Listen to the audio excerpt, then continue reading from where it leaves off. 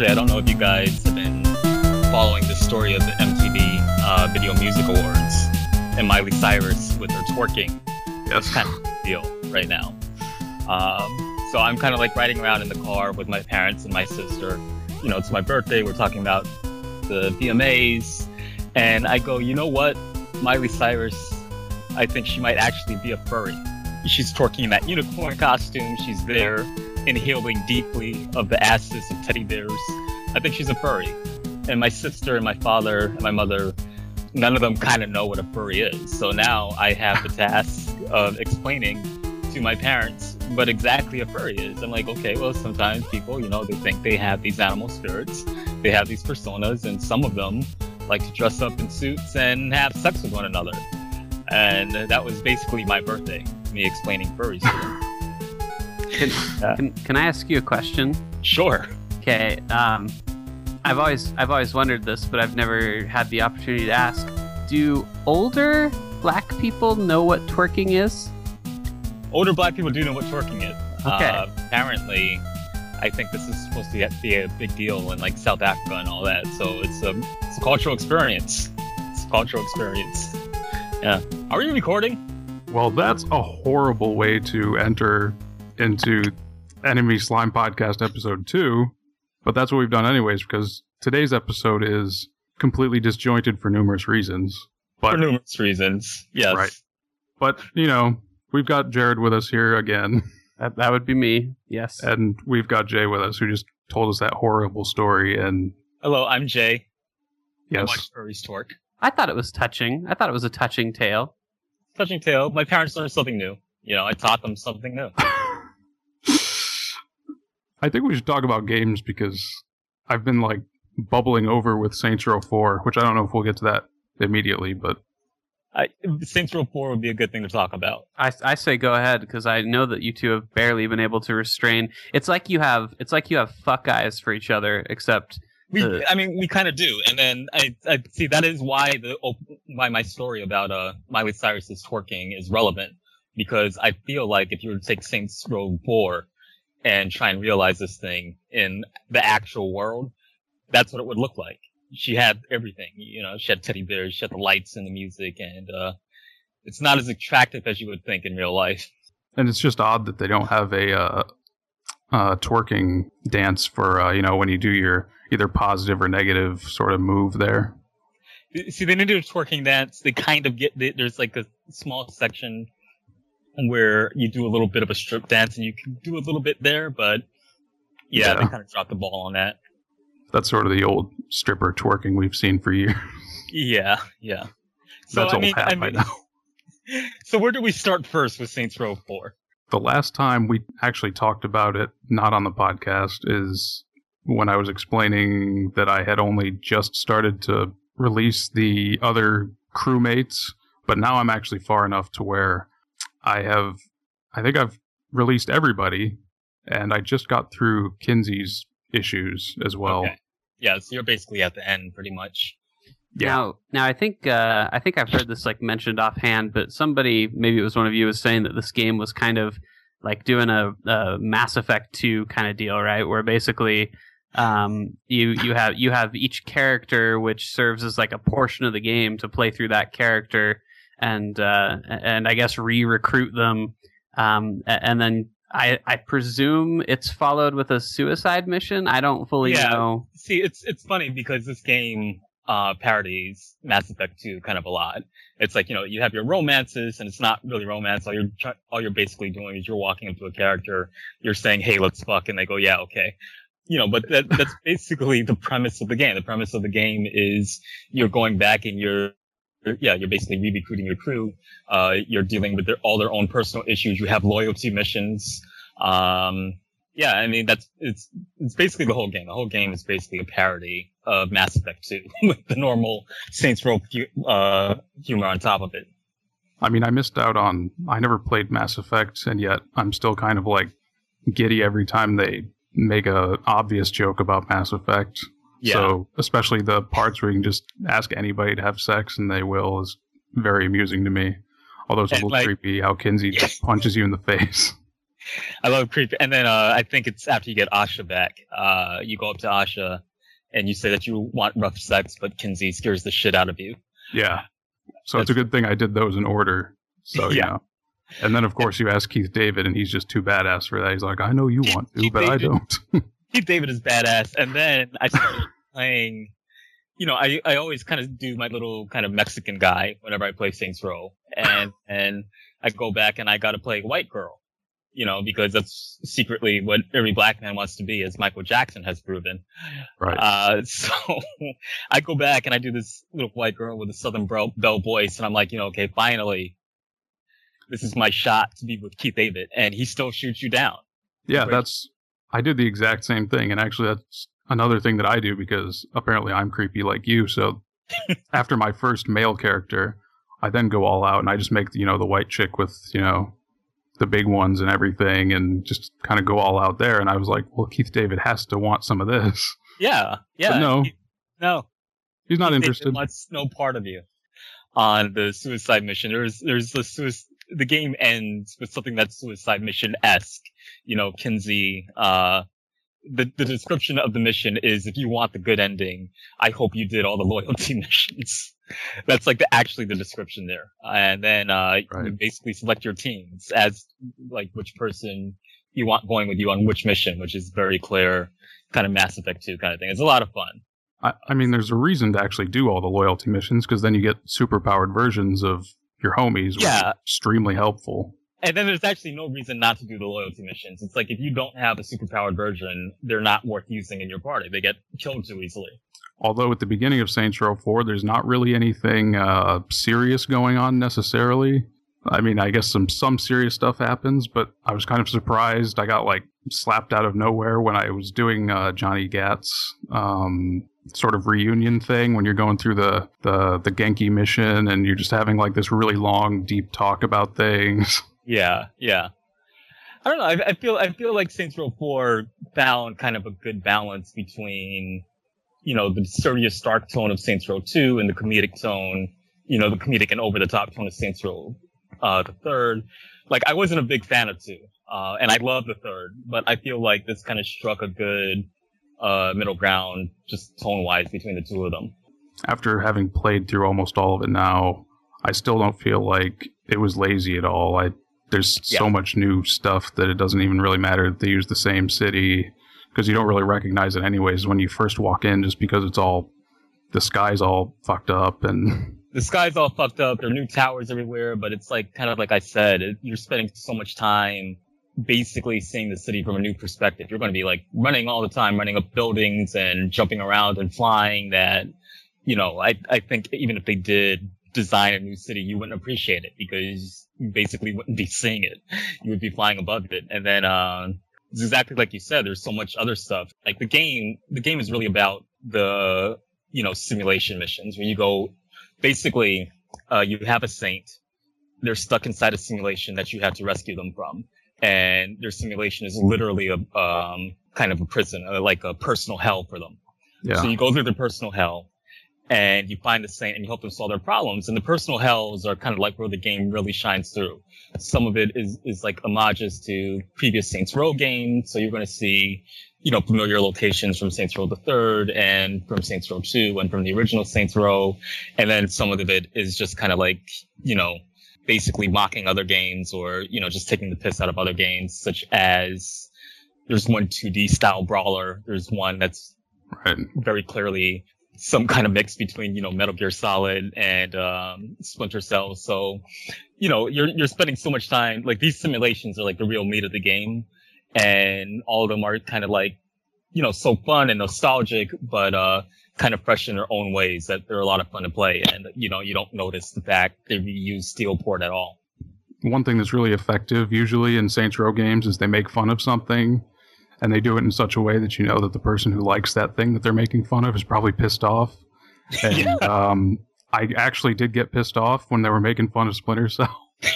When they're like, shoot out the light, now stab that guy. Shoot out this light, now stab that guy. And it's like, wow, this is really repetitive. And it's like, now let's go through this air duct. And they're just the way they deliver it really kind of made me mad. But like at the same time, it was funny anyways. It's funny, anyways. And then when I played that section, I really wondered what Hideo Kojima would say about this game, because he seems really interested in Western video games. So it feels like he would play Saints Row 4, and I just had to wonder what he would say about that bit there. I mean, it seemed actually that whole level that we're talking about seemed more like a jab at Metal Gear Solid than Splinter Cell, because I think most of it you spend underneath a cardboard box. Yeah. You spend most of it underneath the cardboard box. It's and, I mean, we're spoiling the hell out of this, and I don't really care, so, like, we'll put a spoiler alert on the actual post, but so when you do Johnny Gat's Brawler, that took me by surprise, because it was really well done, and then I had also noticed that they had applied a lot of really weird filters I've never seen before to make it so that everything was actually 3D, but it looked 2D, because nothing was an actual sprite, and it was just really weird. I'd never seen anything like that before.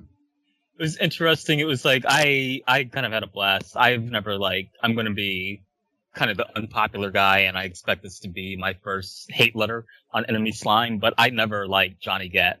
Neither did I. You fucking assholes.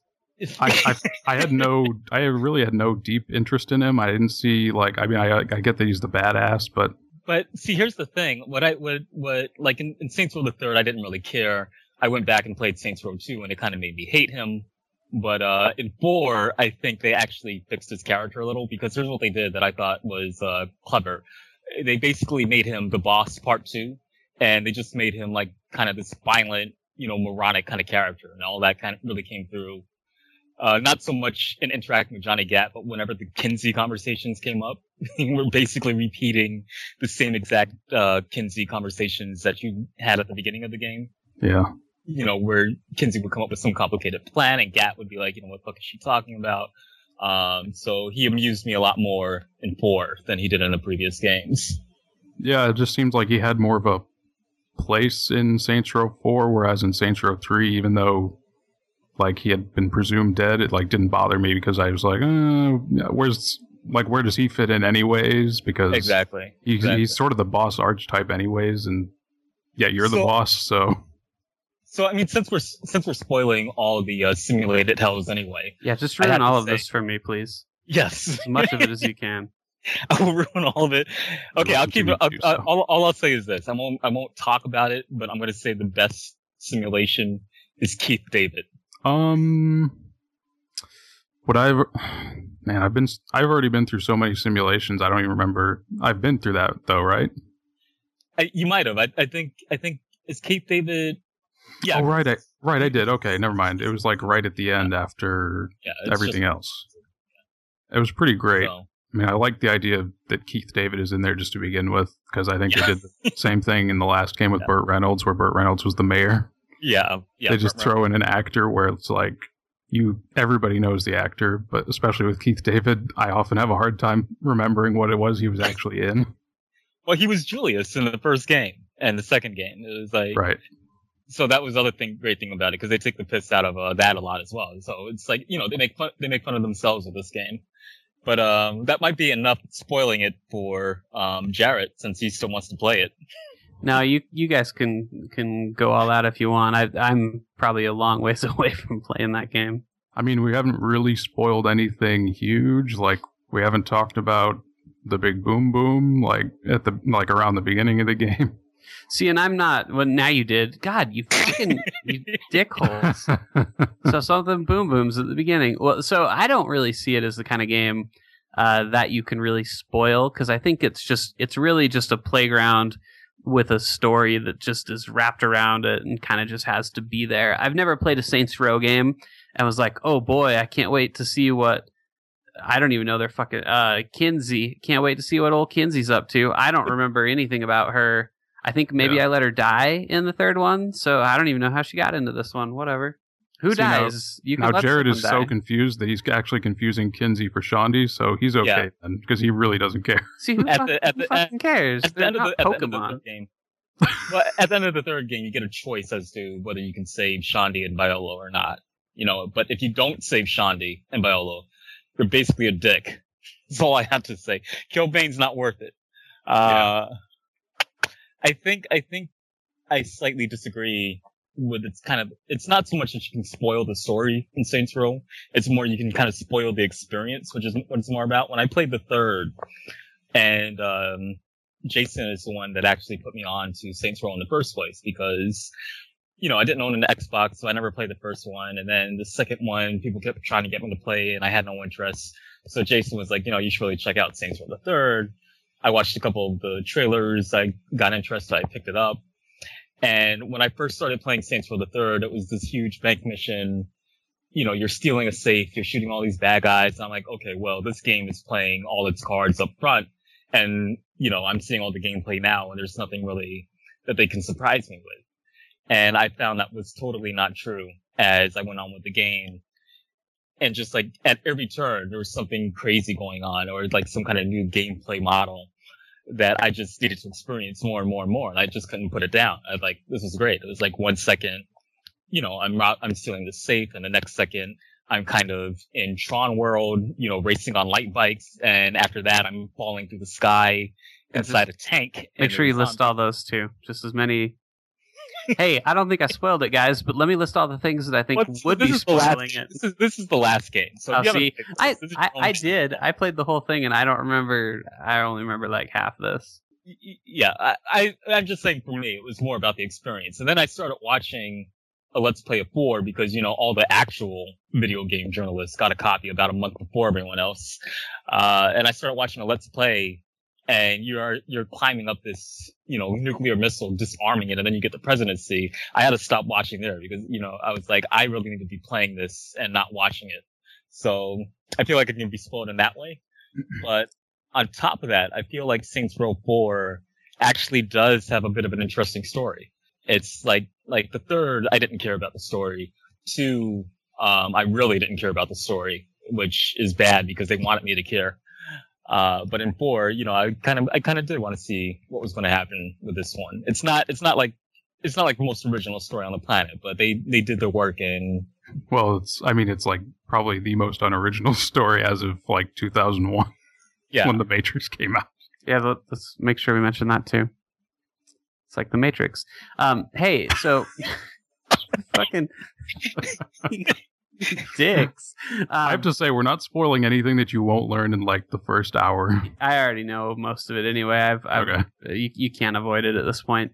I do have a question though that nobody can answer. At least, well, someone can answer it. I don't see how it could possibly fit into the plot at this point, especially given that you're president in this game. But do they still have the insurance fraud activities? Yep. Yes, they still have it. Even though you clearly shouldn't need to commit insurance fraud anymore. Well, the best part about the insurance fraud in Saints Row 4 is that, you have your superpowers, so that helps because, you can use your superpowers to help you to get your ass kicked. And the idea for insurance fraud in Saints Row 4 is that it basically, glitches the matrix that you're in. So doing that is supposed to fuck up the programming. Because I think that has been my favorite part of Saints Row all the way from Saints Row 1 to now. I just, for whatever reason, it taps into some kind of like inner child I have, and I just love. All of us kind of want to run out into traffic and just go head first into a vehicle. Yeah, I think it's like an unrealized desire, like deep down. Have you guys ever seen Crash with James Spader?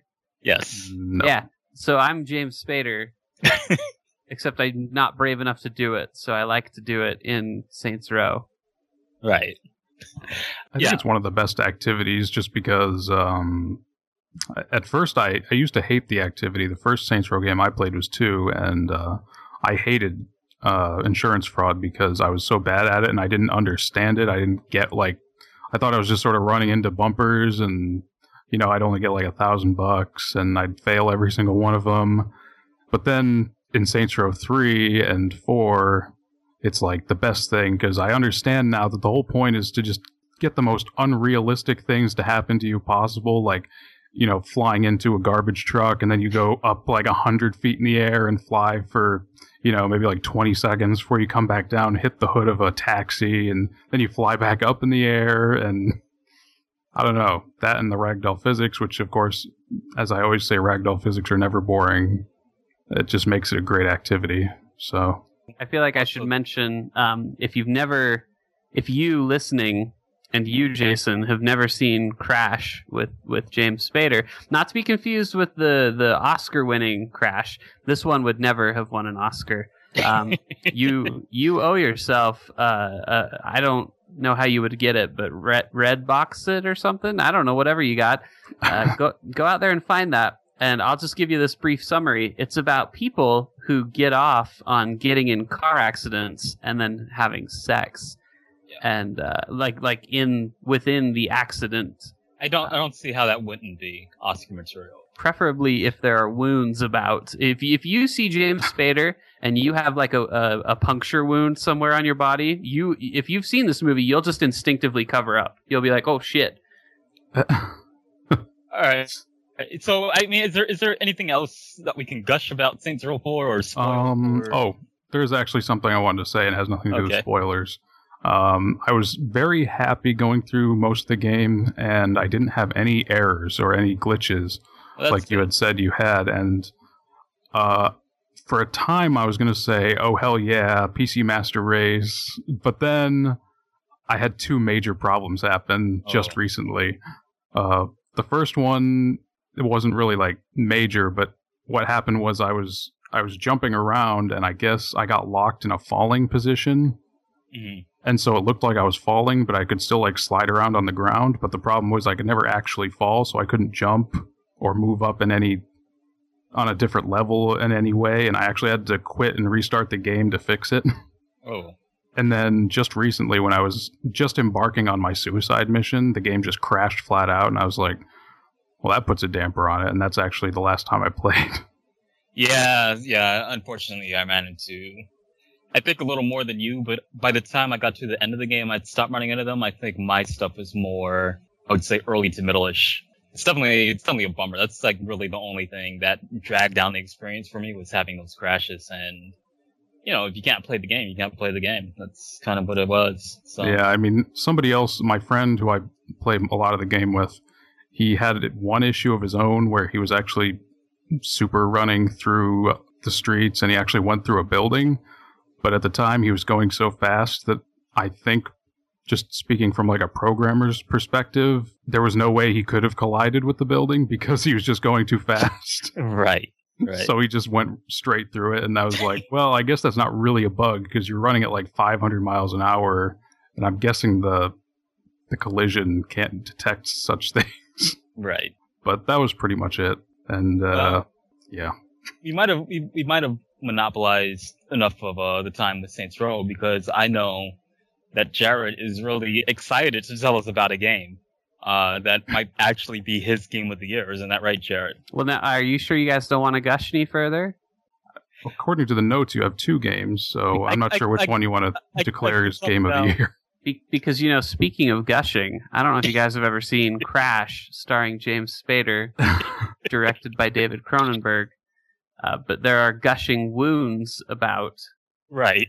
And you know, if you've ever seen a Cronenberg flick, you know. Anyway, so I didn't even list it in the notes, but if you hadn't fancied a guess, I went out and picked up a delightful gem called the Bureau. Oh, no, don't say. The Bureau XCOM Declassified. That's the full title, I believe. Which is a game that I picked up for a couple of reasons. I mainly picked it up because if you guys have followed closely, or if you followed at all, this game was announced back in 2007. Yes. I think they started working on it in 2006, and you may not even know this, but back when it was originally in development, it was actually being helmed by what you now know as Irrational Games, and your very own Ken Levine could have been the one to deliver this glorious game at your doorstep. It could have been wildly different than I think what it is now. But anyway, they 2K basically acquired the license and from Atari like a long time ago and decided, hey, let's make an XCOM game. People liked that, and they said, but you know, it'd be great is if it was a shooter. Okay. And which XCOM has actually done before. I forget the name of it. But either way, the game kind of got kicked around a little bit, and they actually wound up creating a studio kind of with two intentions. One was to help develop the BioShock games, and then in their side time, they would work on this XCOM game. And that studio is 2K Marin, which you may know probably best from BioShock 2. They pretty much, I think, are probably the sole, aside from some other pieces of 2K. They're the big drivers behind BioShock 2. Okay. That gives you an idea of what you're getting into with the Bureau a little bit. I mean, BioShock 2 wasn't a bad game. It just wasn't BioShock 1. Or Infinite, or anything really with BioShock in the title.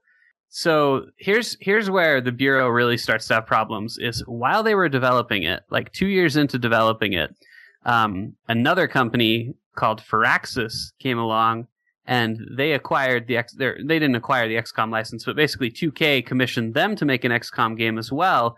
And they made what you guys probably know as XCOM Enemy Unknown, which is a strategy game that's actually good. Like, it's pretty good. It's a good game. That's what I've heard. And so the Bureau, within the time that it was developed, an entirely different XCOM game was conceived, released, and loved. And now at this point, their game kind of has to stand in the shadow, which is perhaps a little unfortunate. But anyway, I felt like I had to pick it up, if not to just see what it had become. Because when it originally was like shown at E3 back in like 2010 or something like that, it was a first-person shooter, and now it's a third-person shooter. It has no relation to what was originally shown anymore for the most part. I think I described it. The best way to describe it is it's funny because we keep drawing connections to Mass Effect, but that's really what it is. The gameplay is pretty much just kind of XCOM doing its best Mass Effect impression.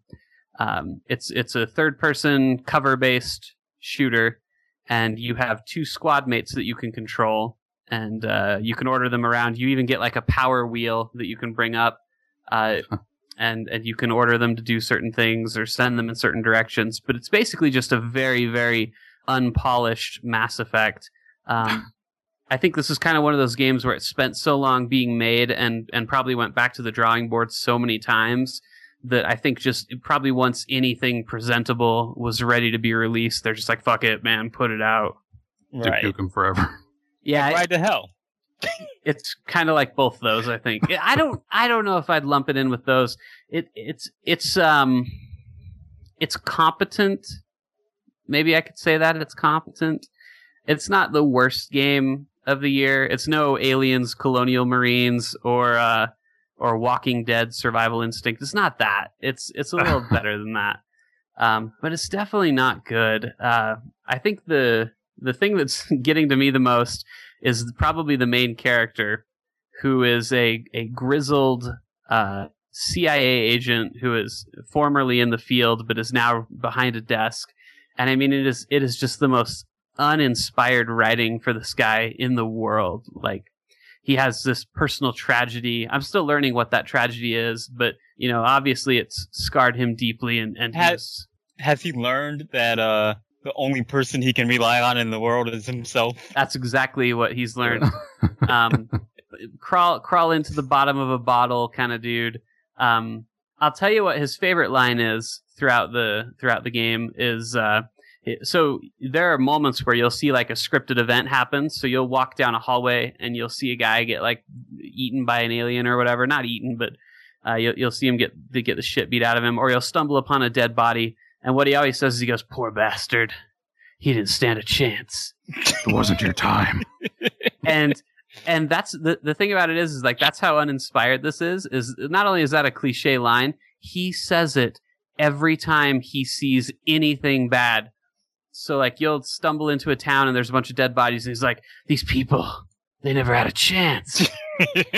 And then you'll walk around the corner and you'll watch a dude get killed, and you'll be like, "Oh, that guy, he didn't stand a chance."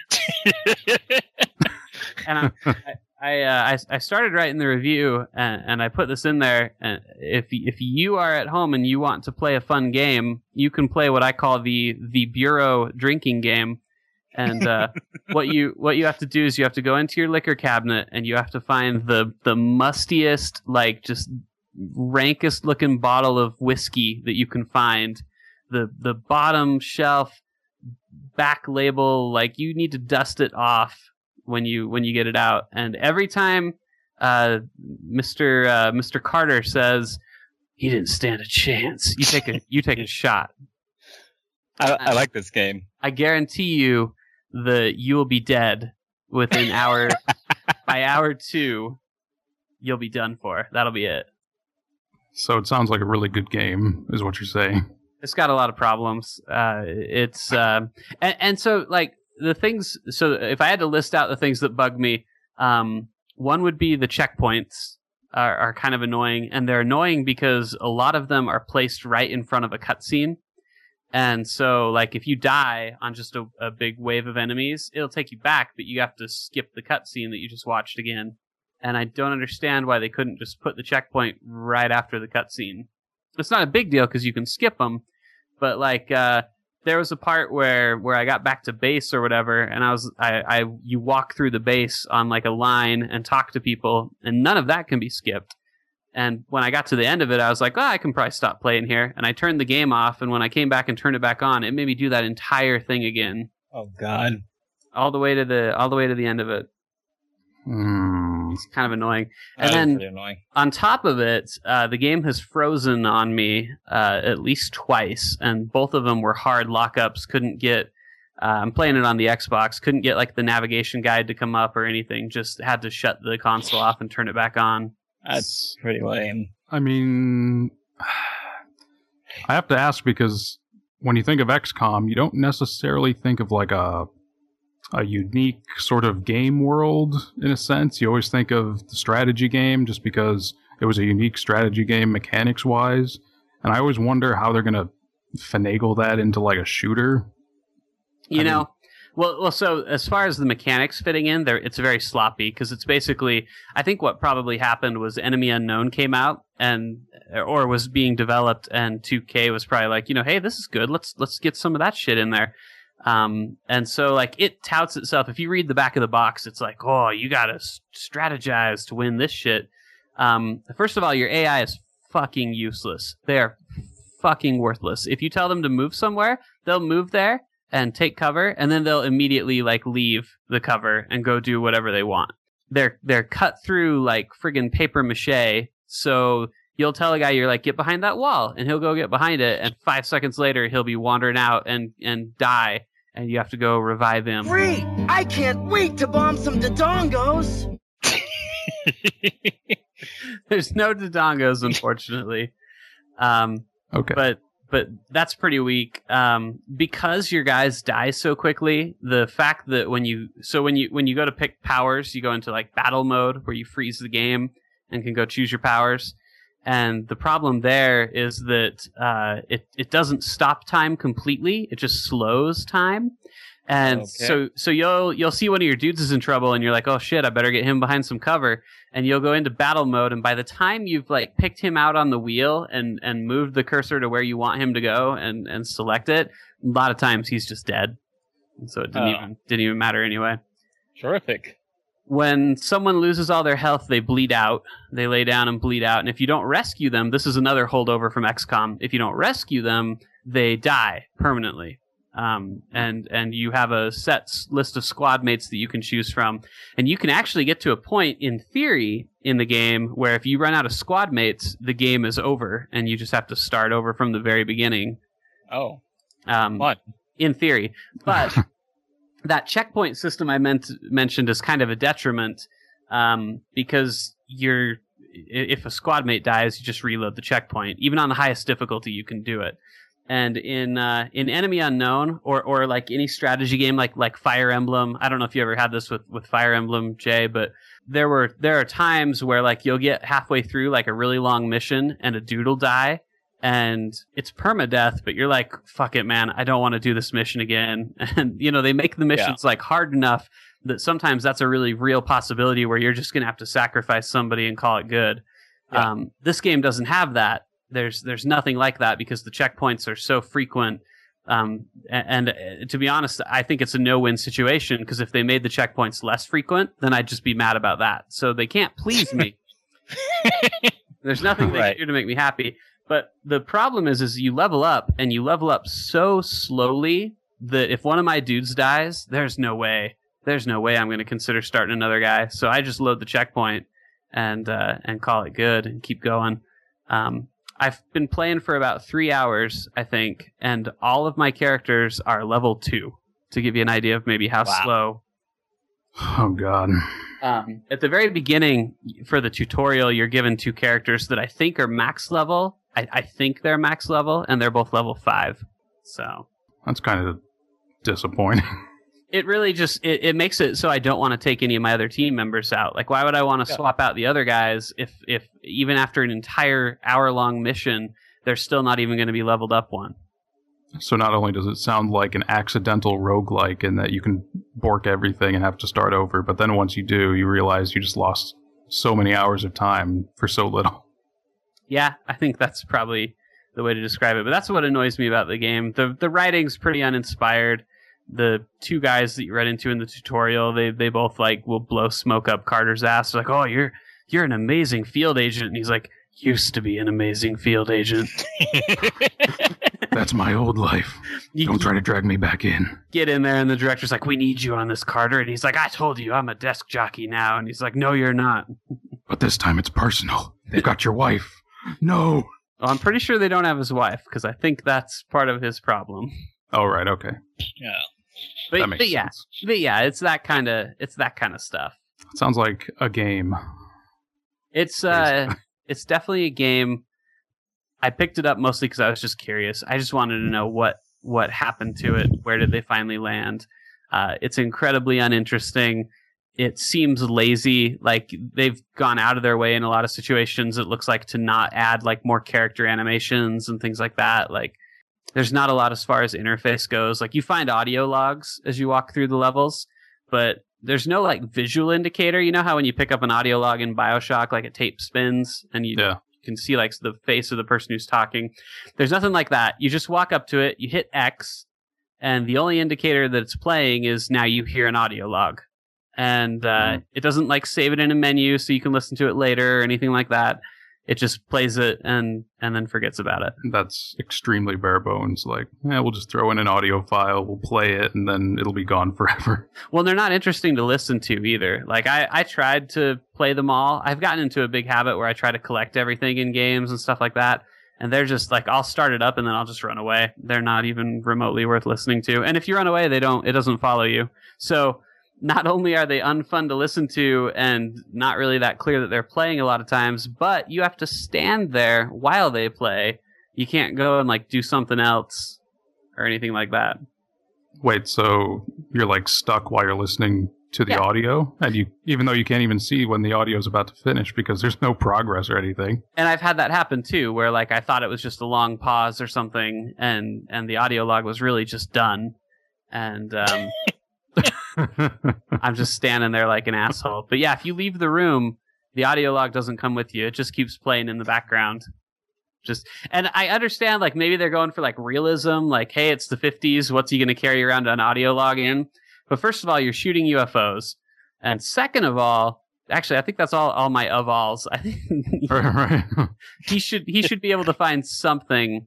I guess if you're going to call realism, none of the audio logs are actually in any kind of player. Like, you don't stumble upon a radio or a jukebox or something like that.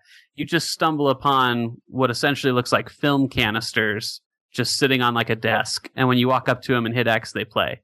So I don't know. It's not good. How about we move off from something horrible and something potentially good? Didn't you say you played Sir, You're Being Hunted? I did. I played that and Betrayer. I bought the early access for both of them. I kind of have a bean to pick. A bean? I have a bean to pick. I'm kind of going to pick my bean here for a minute with Sir, You're Being Hunted in particular. And this is more my fault than anything else, but it popped up on Steam, and I've been following that game for a while too. And I was super stoked about it. And I was like, yes, it's here, finally. And I clicked on the green button and I clicked order. And then I noticed it says early access. I had just presumed it was done because I haven't checked in on it lately. And so I'm actually a little bummed out because it doesn't feel very close to being done. Yeah. The early access thing is kind of bogus to me. I don't really like it. I fell for that trick recently. What game did I just early access myself? Something. It was like some horror game that... Was it Outland? Outland, I think. Is that what it is? I think I saw a game called... I saw it on Steam, right? Yeah. And yeah. I think I saw that you bought it. And once again, I did not recognize that it was early access. Yeah, I didn't either. I was like, oh, this is pretty sweet. I love like the horror genre in general. You know, I might as well kind of grab this thing, and I did. And nope, can't play it. Don't know when I can play it, if ever. I don't mind the early access, but usually the early access games are indie games, and when you think of an indie game, you think, well, this is a developer who, if the game isn't up to snuff when it comes out, they're going to release giant patches to fix it or add stuff later anyways. So I don't know how much you guys know about Sir, You're Being Hunted, but essentially the way it works is you're some kind of scientist, from what I can gather, and you're doing an experiment and it goes wrong, and some kind of large crystal explodes and shoots its little crystal shards all over the place, and you win the game. Sounds like my Saturday nights. Yeah, that's me too, right? You pull up that you pull up the red tube, and then your crystal shards explode. And I don't know what RedTube is. This is a family podcast. I meant YouTube. You pull up YouTube. Oh, okay. And the crystal shards explode. If you're listening, kids, RedTube is just YouTube, but all the videos are red, like they have a red overlay. You don't want to go there. It's boring. Good cover. Sorry. But basically, you're being chased by robots. Not kindly, but like gentleman-looking robots with top hats and friendly guns, and they hunt you down and shoot you. That's pretty much the game. Your goal is to kind of avoid them, collect these crystals, reassemble it, and then once you've got it all put back together, I presume I win. I haven't really done that yet. Right. It's actually, I would say that the stuff that's wrong with it right now, like one thing that's cool about the game is it generates a world before you start. So there's like 4 zones that are available to you on the map. I think maybe 5 actually. And you can choose between different terrain types. So if you pick mountain, then one of the zones will be like this big tall mountain that you can scale and go up. And if you pick town, then the zone will be more like a rural kind of city looking area. And so that's kind of cool to have that world. It's kind of Minecraft-ish, right. Minecraft-esque. I heard people say that it's either creepy or funny, but it's like nothing else. It's like it's always very creepy or very funny. I haven't found it funny. But, like, I guess maybe it kind of is. You find some humorous items. I think it's going to be a good game, but it just doesn't have a lot to do right now, it feels like. Right. There's just long expanses with just nothing. I haven't figured out how to open a map yet. I've almost played the game for 2 hours, and maybe the map is an item that you get. I don't know, but I don't have one. And so, like, I'll find a boat and I'll take it somewhere, and then I get lost wherever I go and can't get back to where I was. There's your early release. There could possibly just not be a map at this point. So yeah, maybe nobody thought of that one. Like, I will say I'm a big chicken when it comes to playing games, like especially horror games and things like that. Like Last of Us was almost a challenge in some parts to get through for me, and so. This is weird. It's almost scarier than some other games, like games that are intentionally scary. Is you get shot when they find you, they shoot at you, and when you're running from robots and you get hit, like my mouse will jerk and I'll be sent in the exact opposite direction because I get startled and jump and flip the mouse out of alignment. But so far, I haven't found a weapon. I found food, but some of it I guess I wasn't supposed to eat because I ate it and then I died. God, it was a bad taco. Do. Yeah, I found just a whole crate of bad tacos. So that I don't know. I'm a little disappointed. I'm more disappointed that I bought it because I really didn't mean to. Betrayer kind of turned me off of early access. Because it's not very good either. There's just not a lot to do. Yeah, I think I had 2 early access games. One I liked, which was an Epic. That was kind of it was also a lot cheaper. I noticed that the early access games are getting more and more expensive, and we're not talking Planetary Annihilation. We're just talking in general. I think both of these are what the retail price will be. Yeah. See, Unepic, I think, for the early access and with the price reduction, it cost me something like $7.99, which I felt was fair. And the price is slowly climbing on these things, and I'm not sure that it's really worth it anymore, especially for, people that, like, I'm all for supporting kind of new developers and, seeing new things brought to the table. But at the same time, it's kind of like what you're saying, there's the chance that the game is just not good, or that the game kind of won't be supported. And, you're taking that risk when you spend your money. So to spend like these higher and higher amounts, it's like, you kind of really have to weigh whether or not you can take that out of your budget. I mean, it's sort of low risk because it's like a pre-order, except you get a copy of the game at the end and you can play it while it's being developed. And maybe like influence or do it like that. But to me, there's something about seeing how the sausage is made that I think just doesn't work for me. Like, yeah, I know that when Betrayer gets a proper release, I'm probably not going to go back and bother with it because I was so underwhelmed. Like, I'll probably go back to just see if it got any better, but that's about it. I think that's the thing for a lot of people, though. I mean, I think like Unepic, when I bought that game, it feels like a game that's like close to done. So I'll return to it. It feels like that this is basically what the game is going to be, and it's fun. For people that don't know what Unepic is, it's basically a Metroidvania, but it has kind of a lot of RPG elements to it, a lot of references to kind of Dungeons and Dragons and all that other tabletop. So when I bought the game, it already felt like it was close to being completed. So this is like, okay, this is worthwhile. I think there's just something about seeing a game that's in its early phases. Like, you understand, like, okay, it needs some designing and all that, but in the long run, you're kind of like, I might not touch it. I think it's like, not to talk too much about myself, but it's like when I show you guys the rough cut of a film, it's like, yeah, this is pretty messy, and it's more like you guys kind of get the idea of what's supposed to be there, as opposed to final product. I understand that. I mean, generally you don't want to show people your unfinished work because unless they're deeply involved in the process or understand the process, they don't really get it, and sometimes it's just really negative, the feedback you get.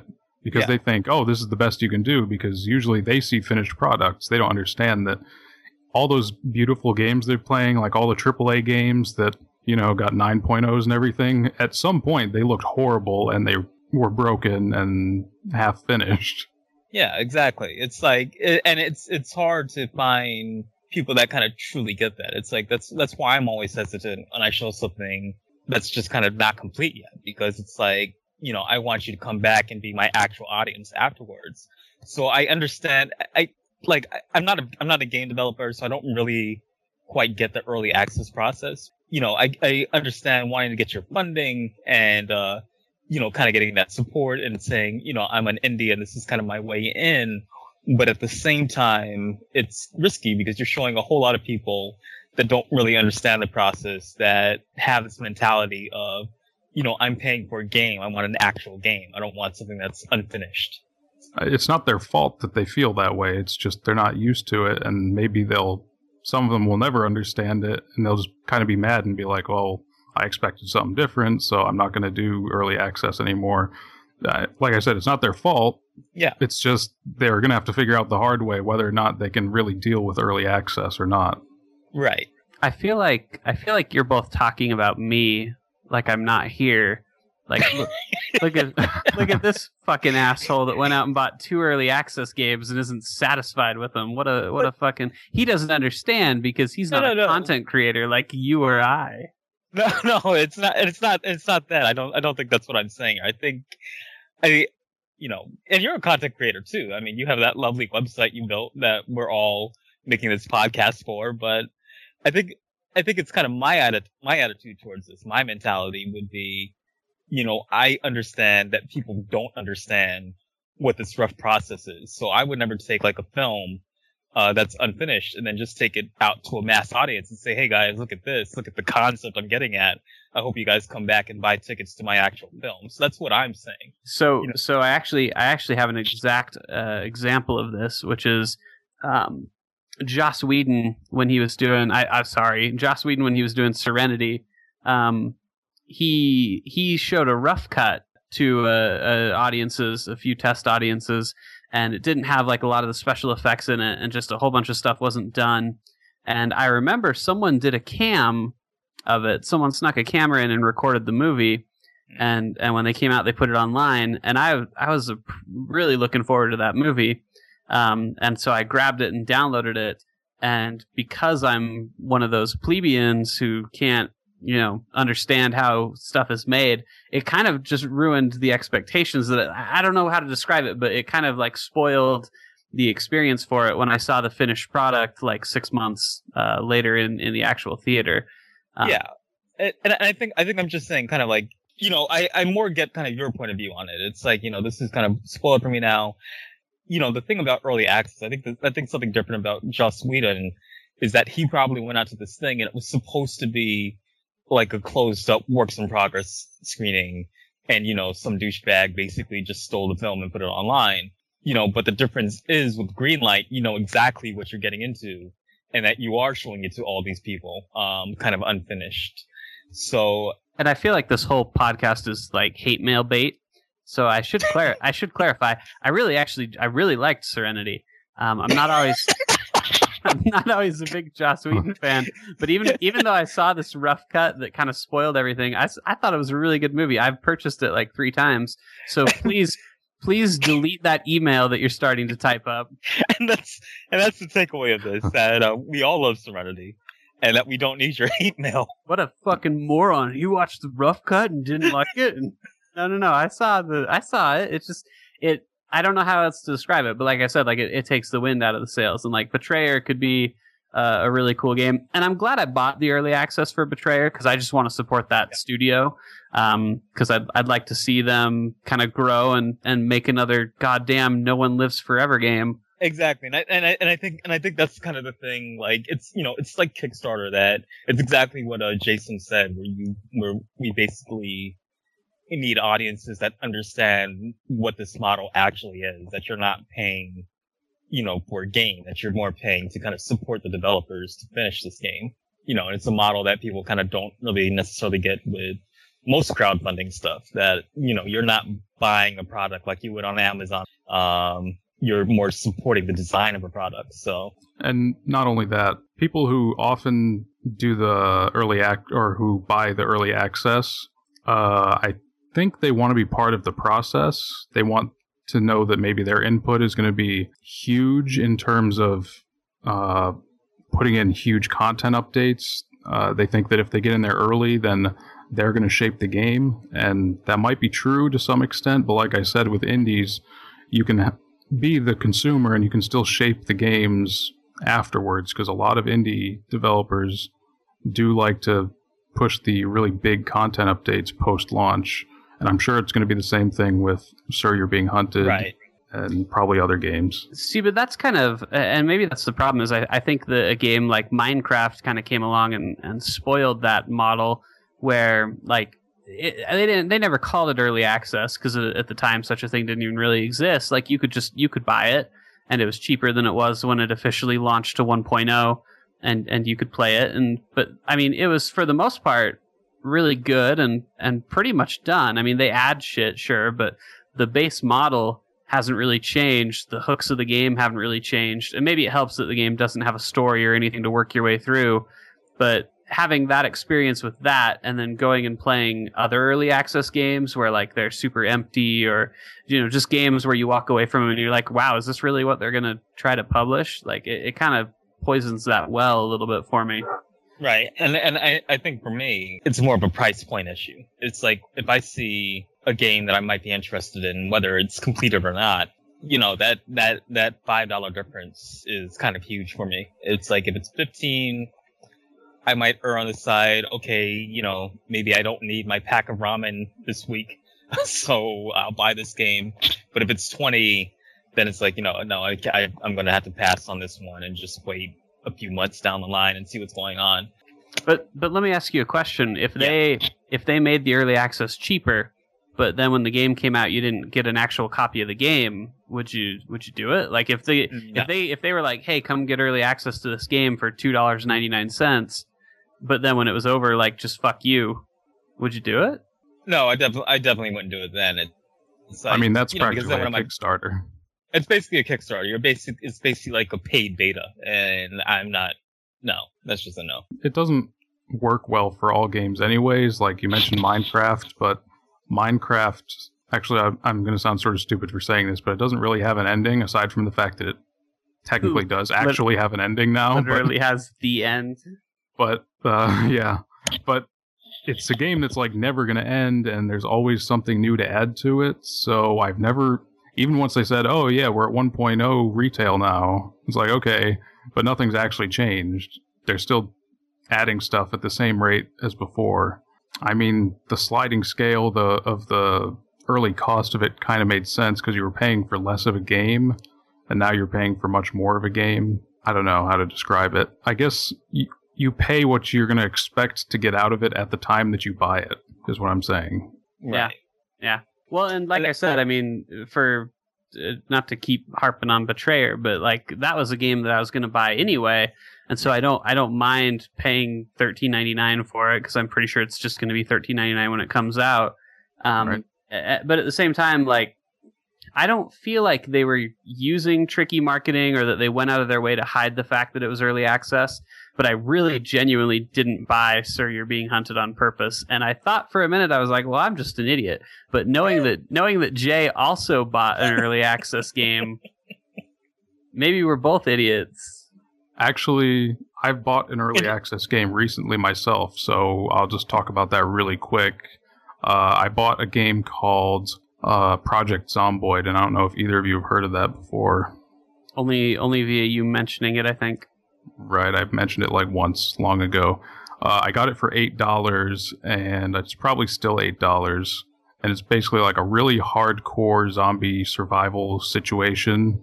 It's sort of like an isometric sort of Diablo view game. You basically just keep going until you die, which is inevitable. Because after like so many weeks, the water will shut off. Eventually, the power shuts off, and you can actually go out into the woods and sort of build up tents and things like that. I think it was worth the $8 I spent. Although the trap I fell into was the developers are extremely slow with pushing updates, Right. to the point where I feel like they might be extremely lazy or incompetent because. The last major update that they did took them 6 months. And that's like monstrously unacceptable to me. Yeah. I'm not going to wait 6 months for a patch. And that's kind of the risk I'm talking about. Because, like, you know, like Jared, I understand your question about the kind of like, if we're a cheaper early access, but I couldn't get the final game. Like, I understand where you're going with that. But I feel like the model is just curving up in general anyway. Like, if I had paid, I don't think I would have paid full price for Gone Home. Gone Home, I had gotten it at a slight discount. And I was like, you know what, okay, this is worthwhile. And I did really have to debate that. But it's also, like Jason is saying, you know, with these early access games, since we've never heard of these people, we don't know what we're getting into. You know, so, you know, they might put out a content update every day. They might put one out like once a year. So that's kind of the other thing that's a little risky to me. Well, and I guess that's the problem with me treating them like pre-orders because, like, is it? I mean, when will it come out? Will it definitely come out? I guess there has to be maybe some kind of assurance there for it to be on Steam. I guess probably not. I doubt Valve's going to go after somebody if they don't finish their game, but it does add a level of credence to it. Like, I actually, have you guys ever heard of Kentucky Route Zero? Do you know that one?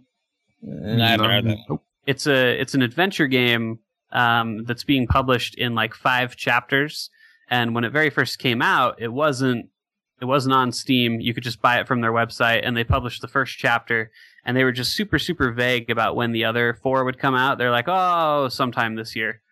And I think that was in 2012 still when that started, and they're still not all out today.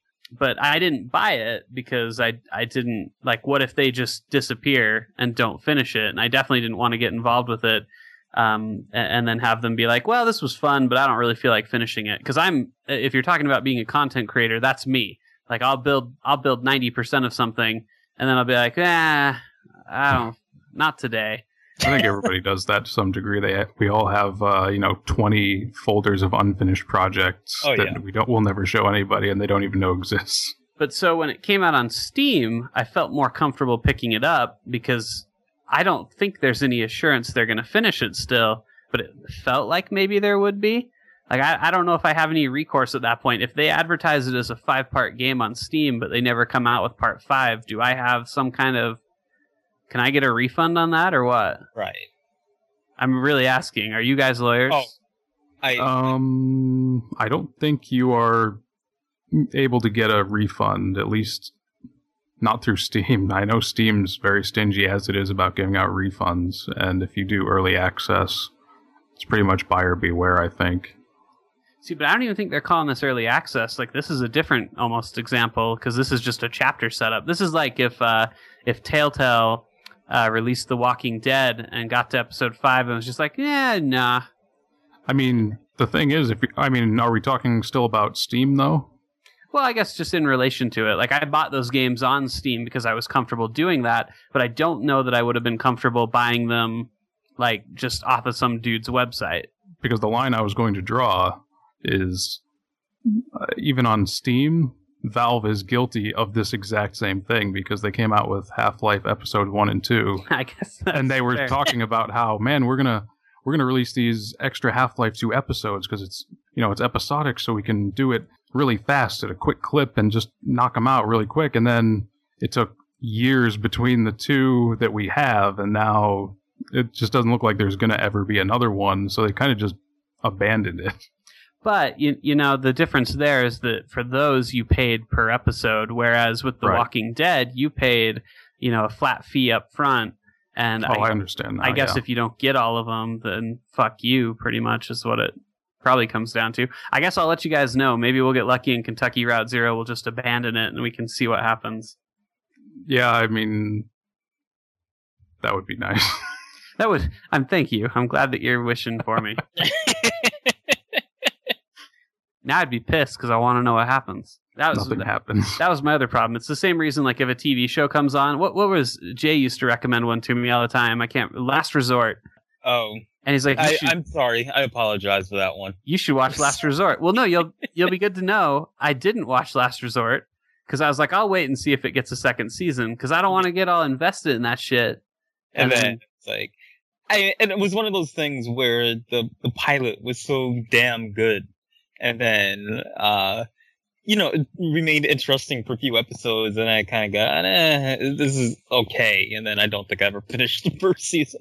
But it's that same notion where, like, Kentucky Route Zero, I was like, this looks really cool, but they obviously are kind of moving at a slow clip, and, like, I worry about getting super into it, and then... But you keep talking about it, and, like, I'm literally looking at the page right now, and it's, like, 50% off, and I'm thinking about it.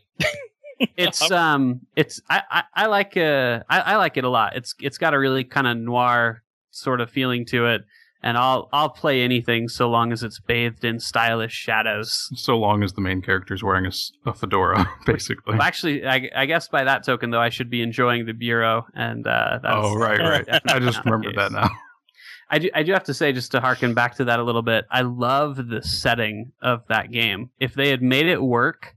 The original, like, irrational concept, the irrational games concept, as I heard it retold, was what if aliens invaded in the 1950s and we were just like, because it's the 1950s, we're woefully underprepared to handle it. Like, we just have, like, what's at our disposal, fucking rotary phones and shit.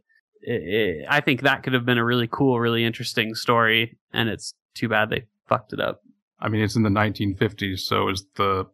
Actually, basically, is the whole plan to just send all the black people out to suicide? I think the game is the early 60s. I don't know that I've seen... I think one of your potential crewmates is a black person, and I guess you could, in theory, order him to just be the front line at all times.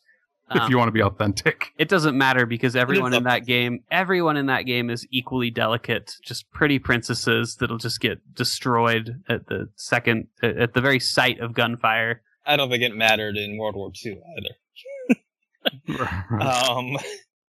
I mean, that was one of my questions, though, because it's like the setting for the Bureau actually looked really interesting. So, yeah, you answered that. It is. It could have been super cool, and, like, even a lot of the intro where it shows the 2K logo. There's like an old convertible that drives by, and there's like bumping Fallout music, and it could have been super cool, and it just isn't. Well, that sucks. It does suck. Makes me sad.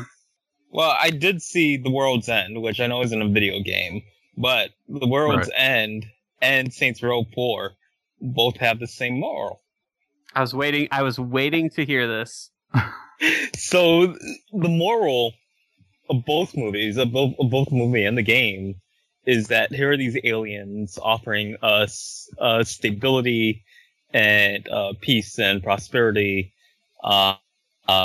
you know, and as the human race, our answer to that is fuck you. And I thought that was a great moral. I thought, you know, the moral of the story is humans are belligerent and arrogant and, you know, stubborn, and they're bad people, and we don't want what you're offering. And I really love that. And if there's anything to learn from the Saints Row series entirely, it's that the boss is all of those adjectives. Exactly. And, you know, I don't know. I just like things like that. And I think that's a fantastic moral to any story about the human race, that we're not full of hope. We're just assholes. And we'll get through everything through belligerence and beating our head on the wall until it crumbles. Exactly. I like it. And so let me take a moment here to address the listener. Yes, you listener. I see you there. And I know that you're a human and you're belligerent and don't want what anybody's offering and are angry and annoying, etc., etc. But I would still implore you to visit us at enemyslime.com. And now we've launched both our Twitter and Facebook pages. So if you go like us at The Enemy Slime on either Facebook or Twitter, that would be just lovely. If you haven't been to our website before, please go there. If you just downloaded this MP3 because it was on like Kazaa and it was labeled like hot Kazaa, It was just still very popular. If LimeWire. If this was on LimeWire and it was just like labeled as a Salt and Peppa song, I don't know if you guys know that's how I'm promoting this. I just put it up on LimeWire and I tag it as What a Man by Salt and Peppa. Right, we just name it Formula One Racing 2001. There's a wide array, but that's largely how I think we're going to promote this, is just by mislabeled tags. And that's really who I want to get to go into the site anyways, the Salt and Peppa crowd. So That makes sense. And actually, forget what we said earlier about not sending hate mail. Please send hate mail, because nobody sends us any mail right now. Yeah, any kind of mail would be good. If you don't like my high-pitched, girlish voice, send us mail. If you don't like the fact that I made it sound like girlish could be a bad adjective, send us mail. If you don't like the fact that Jay and I both can't really string together sentences very well, then send us mail. Yeah, it's just, whatever. If you think that your neighbor might be cheating on his significant other, send us some mail. If you get one of these MasterCard applications that say you're, eligible for 6.9% APR, but you don't want it, send us that. Yeah, send me that too, with your name on it, and signed, please. Include your PIN number. I guess if I'm going to encourage you to send me mail, I should tell you where. Send it to contact@enemyslime.com or tweet at us. I don't really just reach out and touch me somehow. Because I just am so lonely. And I think with that, we're out. Okay. Beautiful.